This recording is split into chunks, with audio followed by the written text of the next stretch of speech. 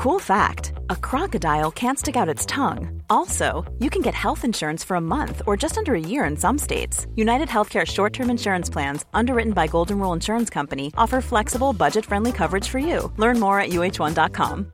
This is Paige, the co-host of Giggly Squad, and I want to tell you about a company that I've been loving, Olive & June. Olive & June gives you everything that you need for a salon-quality manicure in one box. And if you break it down, it really comes out to $2 a manicure, which is absolutely insane. It's also so easy to get salon-worthy nails at home with Olive & June. The difference between how your nails used to look when you did them yourself and now with the Mani system is a complete game changer. The best thing about Olive & June, too, is it's a quick dry. Dries in about 1 minute, lasts for 5 days, and full coverage in up to 1 to 2 coats. Visit oliveandjune.com/perfectmani20 for 20% off your first system. That's oliveandjune.com/perfectmani20 for 20% off your first system.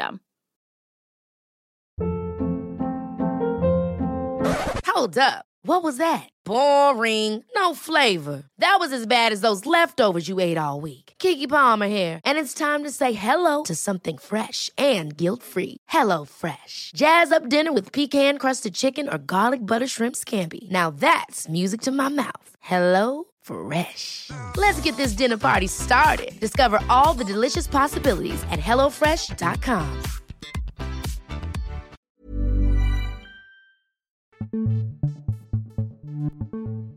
It's that time of the week.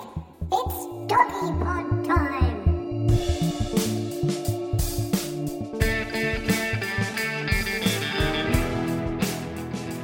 G'day everyone, and glad you popped in. What's with the g'day? Well, I'm trying to teach all our international listeners a new language, Australian slang. We do have a lot of international listeners. We do, and now they've learnt that g'day everyone and glad you popped in really means hello everyone, and I'm glad you're listening and part of our Doggy Pod family. I'm Dr. Rob Zammit, and I am producer Stephen Peters, and I think probably most people know g'day by now. So next episode you're going to have to come up with something a bit better. Okay. Anyway, thanks for listening to this brand new episode of Australia's best podcast on dogs, the Doggy Pod. Now, here's a tricky dilemma. You have a dog, but for some bizarre reason you've decided you want to have a cat as well, which I don't get. Rob will give you some tips on how not to have a war break out on the home front. And sadly, we've all heard of them, dogfights, organised dogfights. When people gamble on the fighting power of one dog over another, it's horrible, and it actually happens. All over the world it happens. We'll yes, be horrible. talking about it. Also, what's the difference between temperament and personality, and what can you change in your dog and what can't you?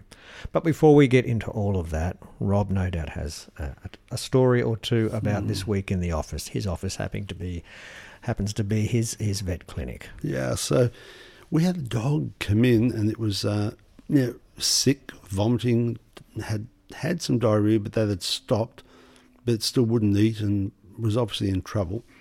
Pale gums, the whole lot. We x-rayed this dog, and you could see in different areas right through its intestinal tract this metal-looking object, certainly white objects inside the intestines. The person said, oh yeah, it's been eating part of the dry wall, the gyprock, and he thought it was gyprock. And it didn't look like that to us. So we put him on the drip straight away, and we were trying to see if we could get things moving down the track.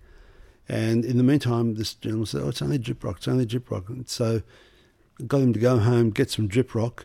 We x-rayed the gyprock and showed him it didn't look like gyprock. You x-rayed the gyprock? To show him that it's not the same density as what we're seeing inside the dog.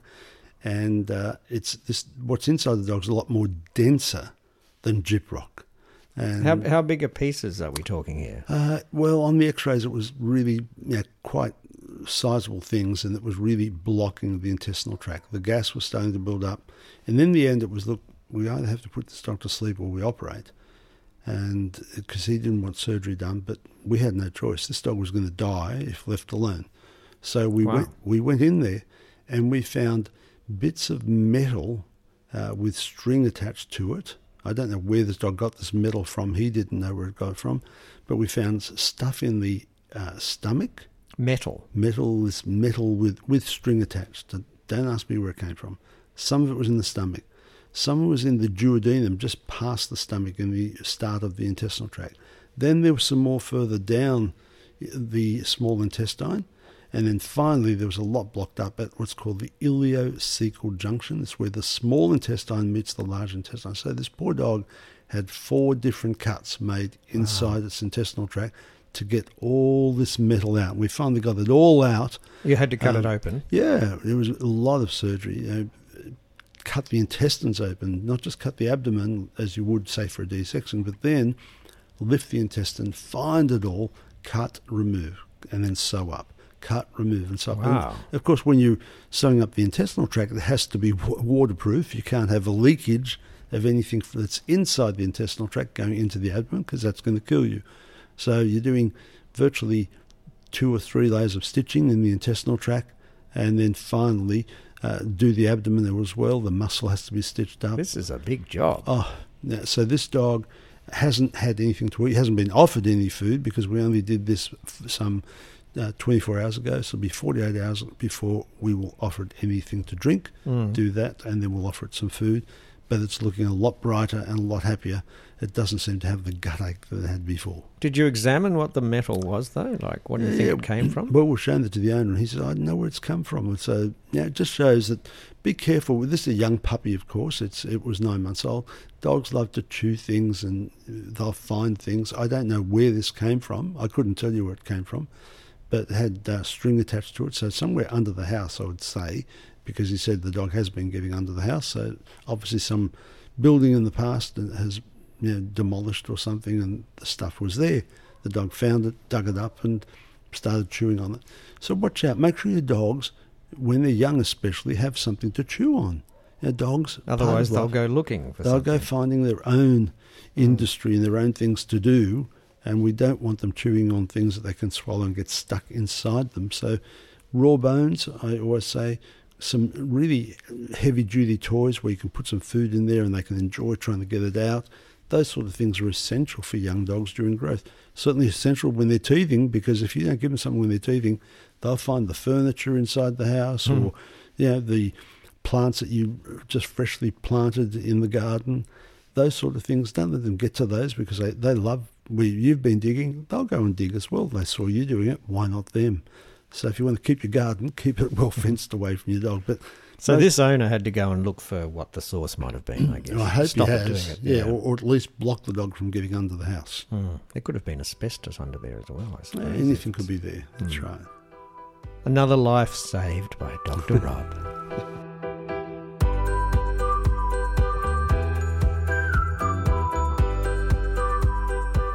Now, we've all heard the term, they fight like cats and dogs. Now, one thing, I don't know if that's true or not, I'm guessing it is, but if you have a dog and you want to get a cat or vice versa, what are some of the things you need to look out for? Rob, and do dogs and cats not get on, or is that just a myth? I guess naturally they don't get on. However, having said that, they can be taught to get on in most cases. Now and then you'll get the dog that just, nope, I'm not going to put up with that cat. And you've got to be very careful to make sure that they don't start fighting. But in every case I've come across, I've been able to really get them to accommodate each other's presence. Not necessarily like each other, but most likely accommodate, so I don't chase the cat. Now, we've seen greyhounds. Now greyhounds are a natural hunting dog, and they chase things, and like rabbits or whatever it is that's out there, they'll certainly chase a cat. But I've seen them lay on the lounge with the cat quite happily because they've been trained not to do that. And these are ex-racing dogs that have been taught to chase. All of a sudden say, yep, I'm fine, I don't want to chase anymore. I'm happy to now go back to basics and just lay around and enjoy life with my owner and not chase the cat anymore. So how do you go about that? How do you start that off? I guess one of the things that you can do if you decide you're going to get a cat, if you know someone that you're going to get the kitten from, then leave a towel or something there in the presence of the cat, rub the cat down, bring it home and lay it on the lounge. The dog's not allowed to play with that smell, not allowed to grab that smell, not allowed to grab that towel, but all of a sudden it's smelling this new presence in the house. The dog will know it's there. You don't have to shove it in its nose. You don't have to rub it all over the dog or anything like that. But just get the dog learning about the smell to start with. That's really vital. When you do bring the cat home, make sure you have control of both the dog and the cat. You don't want to be, here, throw them together and throw the cat on top of the dog or vice versa, because that's going to cause a big fight. So the dog should be on a lead that you can control the dog. Because if a fight does start out, you want to be able to pull the dog away very quickly. The other problem is that the cat itself may be hissing and spitting at the dog. It works both ways. And if that does that, that's going to intimidate the dog initially, and then the dog's going to get aggressive about someone spitting at him and hissing at him. So you need to decide very early when you're getting the cat, is this the right cat for me? Because if the cat does do that, you've got to learn, you've got to teach the cat to, this is not going to hurt you, learn to just accept it. So you might want a big cat cage to put the cat in. And ideally, I often have when I bring a new cat home, because we're saving a cat's life, I'll have it in a crate, but I'll also have my dog in the crate right next to it. So all of a sudden, they have to put up with each other. It's no use. And sometimes I'll move the crate so that they're facing each other, right next to each other. The entrance where the dog can see is right on the entrance. It's looking straight in each other's eyes. They're looking at each other and thinking, oh, well, it's not so bad. You're not attacking me. We're in this together. Yep. So we may as well start enjoying life. I like to watch TV or read a book or even practice my guitar with both of them in the room. The dog will be on a lead next to me. The cat will just be there. In the room not too big, so the dog knows the cat's there, the cat knows the dog's there, and I'm reading my book. And leave me alone, guys. I want to read the book. Don't start fighting. I haven't got time to stitch you up. So, but get them used to it. Get them used to each other. The other thing you can do is have the cat in a room and walk the dog through very quickly, like you're on your mission. Through the room, round the room, out. If you can't walk through the room because they've only got one door, the cat's in there. You walk in, you walk around a couple of times with the dog, talking to the dog and making the dog heel. Get the dog to accept the fact that the cat's in that room and out. And slowly learning to accommodate the cat's presence. And after a while, everything will be fine in the world. It takes time, it takes patience. Train the dog to accept it. The dog doesn't chase. The cat won't try and push it too often. Once the cat learns that the dog's not going to attack, they're not going to hiss at the dog or do anything else. They'll be fine. And have an area where the cat can jump up and be away from the dog if it wants to. That's an ideal situation. Always make sure that the cat can get away easily, not so much because they're going to be attacked, even when they're used to each other, but very often the cat doesn't want to get annoyed by the dog all the time. They'll just secrete themselves away in the cupboard or something, go to sleep there. That's also acceptable behaviour between the two of them. So you can have the best of both worlds. Oh, yeah, you can have a cat and dog. Well, I do. I have had... You've got everything here. We've got a lot of strange animals here. It's like a zoo here in your place. The cats and dogs get on fine because I have enough trouble with the lions and the tigers. And when Dr. Rob says lions and tigers, he means lions and tigers, because Rob also looks after a lot of animals at what would you call it, the Zambie Wildlife? It's a sanctuary. It's a sanctuary for old animals. It's on the outskirts of Sydney. Yeah, it's an old vet looking after the old animals.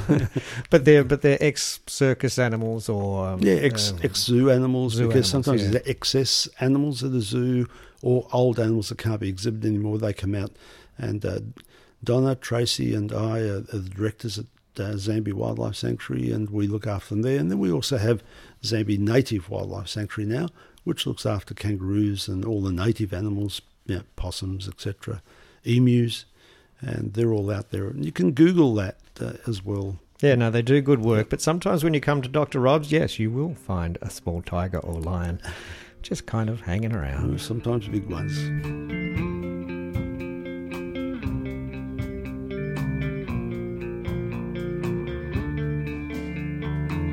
Now, it is a sad fact, and we've all heard stories, and sadly it's true. There are people that organise dog fights all around the world, and especially here in Australia, under cover of darkness without anybody knowing, and then there's people that come along and they spend money to bet on and to gamble on those dogs and which one's going to win. It's just absolutely horrible.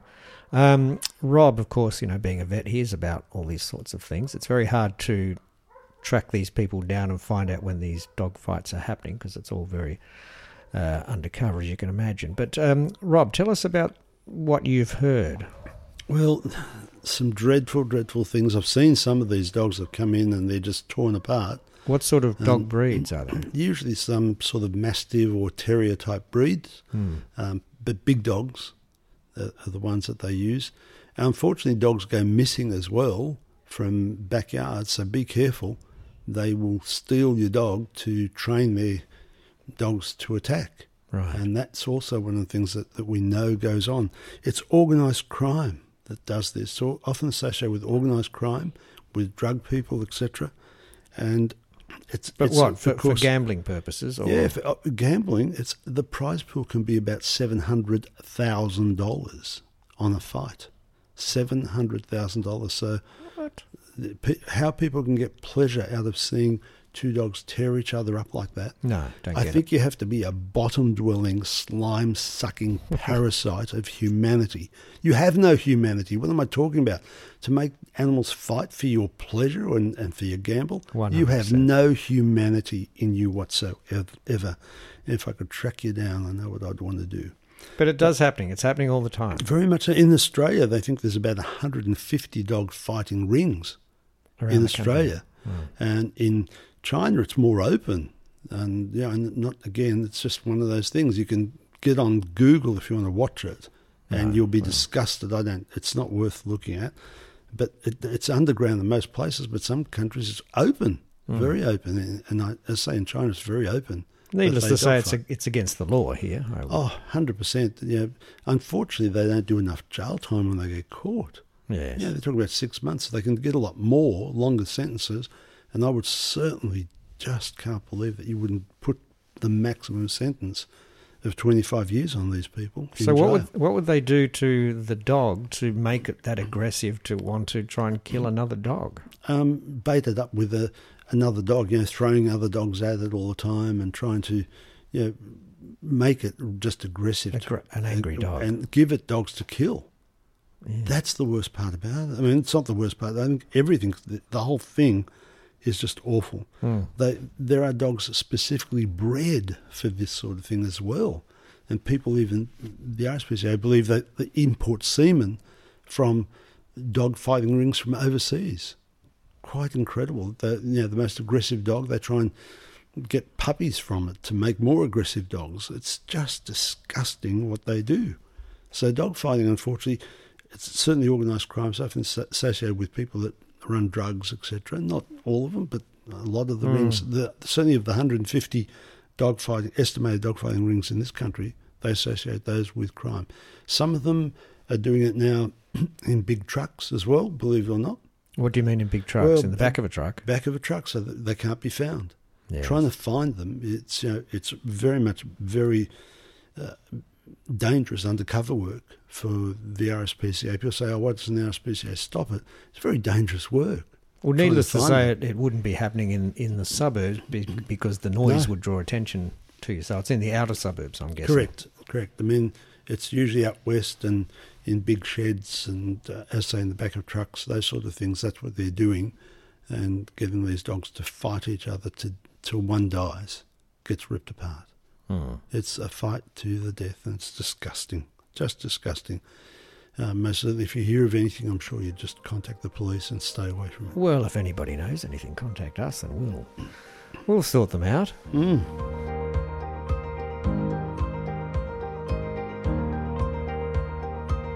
Okay, so you've just bought a dog and it's got a particular personality or temperament, which are two different things. One, I don't know if you can control both of them. You probably can't control a personality, or can you? And what is the difference, Rob, between temperament and personality? It's a great question, isn't it? People think, it's the same thing, but it's not. Temperament is actually thought of as the behaviour that is exhibited in certain situations because of your innate nature, your genetics, if you like. Of that breed. It's the genetics of Labradors to retrieve. It's the genetics of Saluki or an Afghan or a greyhound to chase. It's they're hunting dogs. It's the genetics of Kelpies to round up, and they'll do that with even you. Kelpies and Border Collies, if you go out in the yard, they love circling you and rounding you up, and they do that with children all the time. You see them even doing it with chickens in backyards because that's in their nature to do so. Would some dogs, their temperament, be more inquisitive than other dogs, say? Yep. Some of the dogs, for example, like Dachshunds, and will go digging and sniffing because they're ground dogs that do that.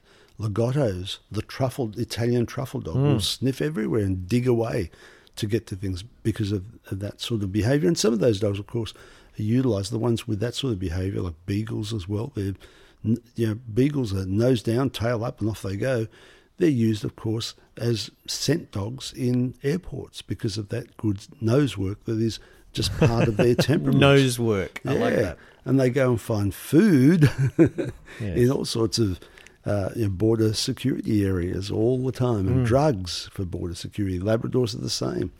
Labradors, they have their temperament says we like to eat, and they're good eating dogs, and so you can use that behaviour to train them as well with their nose. So using two parts of their temperament, good nose, the desire for food, and you can train them to find anything with their nose.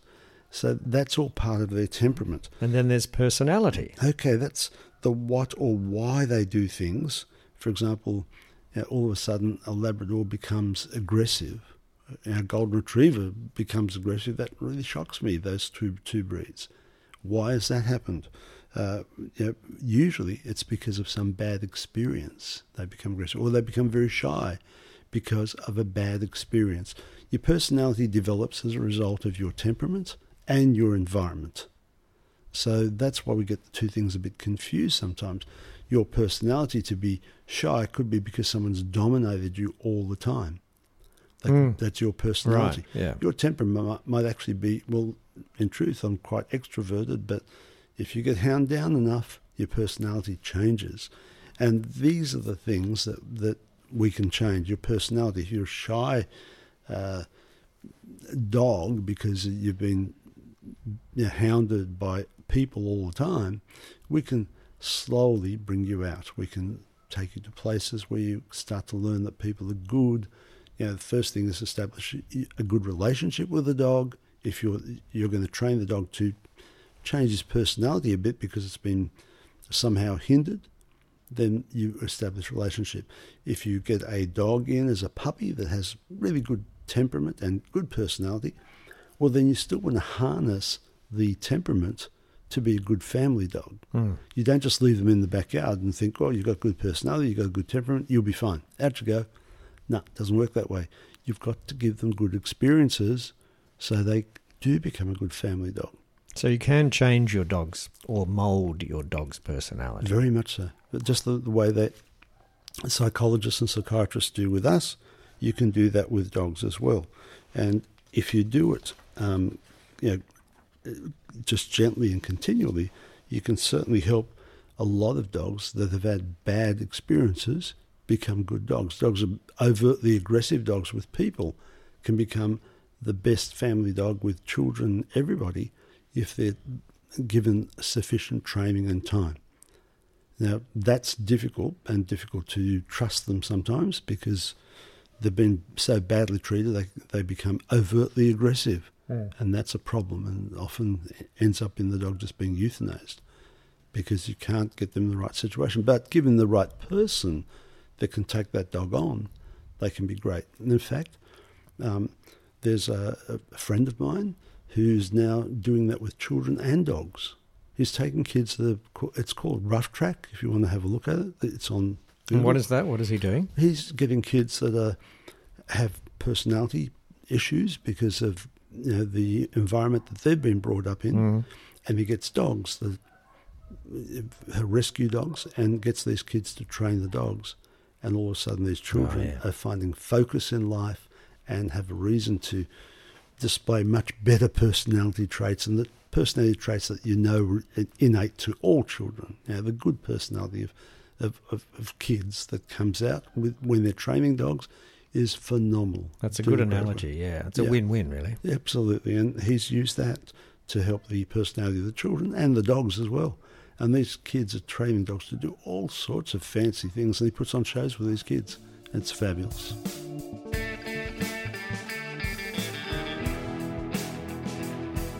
Well, thank you very much, everybody. It is the end of another episode of the Doggy Pod. We hope you've enjoyed it. Hope you've learned a few things. Please follow us on Facebook and Instagram if you don't already, but you probably do. And remember to tell a friend. Anybody that's got a dog will benefit from listening to the Doggy Pod. And we will see you next week. As you know, episodes come out every Friday. And, of course, every episode we finish with the Oracle, Dr. Rob, with a little word of wisdom. Now, on this episode, I've talked about some of the people that have no humanity. Yes. And I want to say one thing. Don't accept your dog's admiration as conclusive evidence that you are wonderful, because in some cases that certainly is not so. So if your dog thinks you're great, it doesn't necessarily mean you are. Correct, absolutely.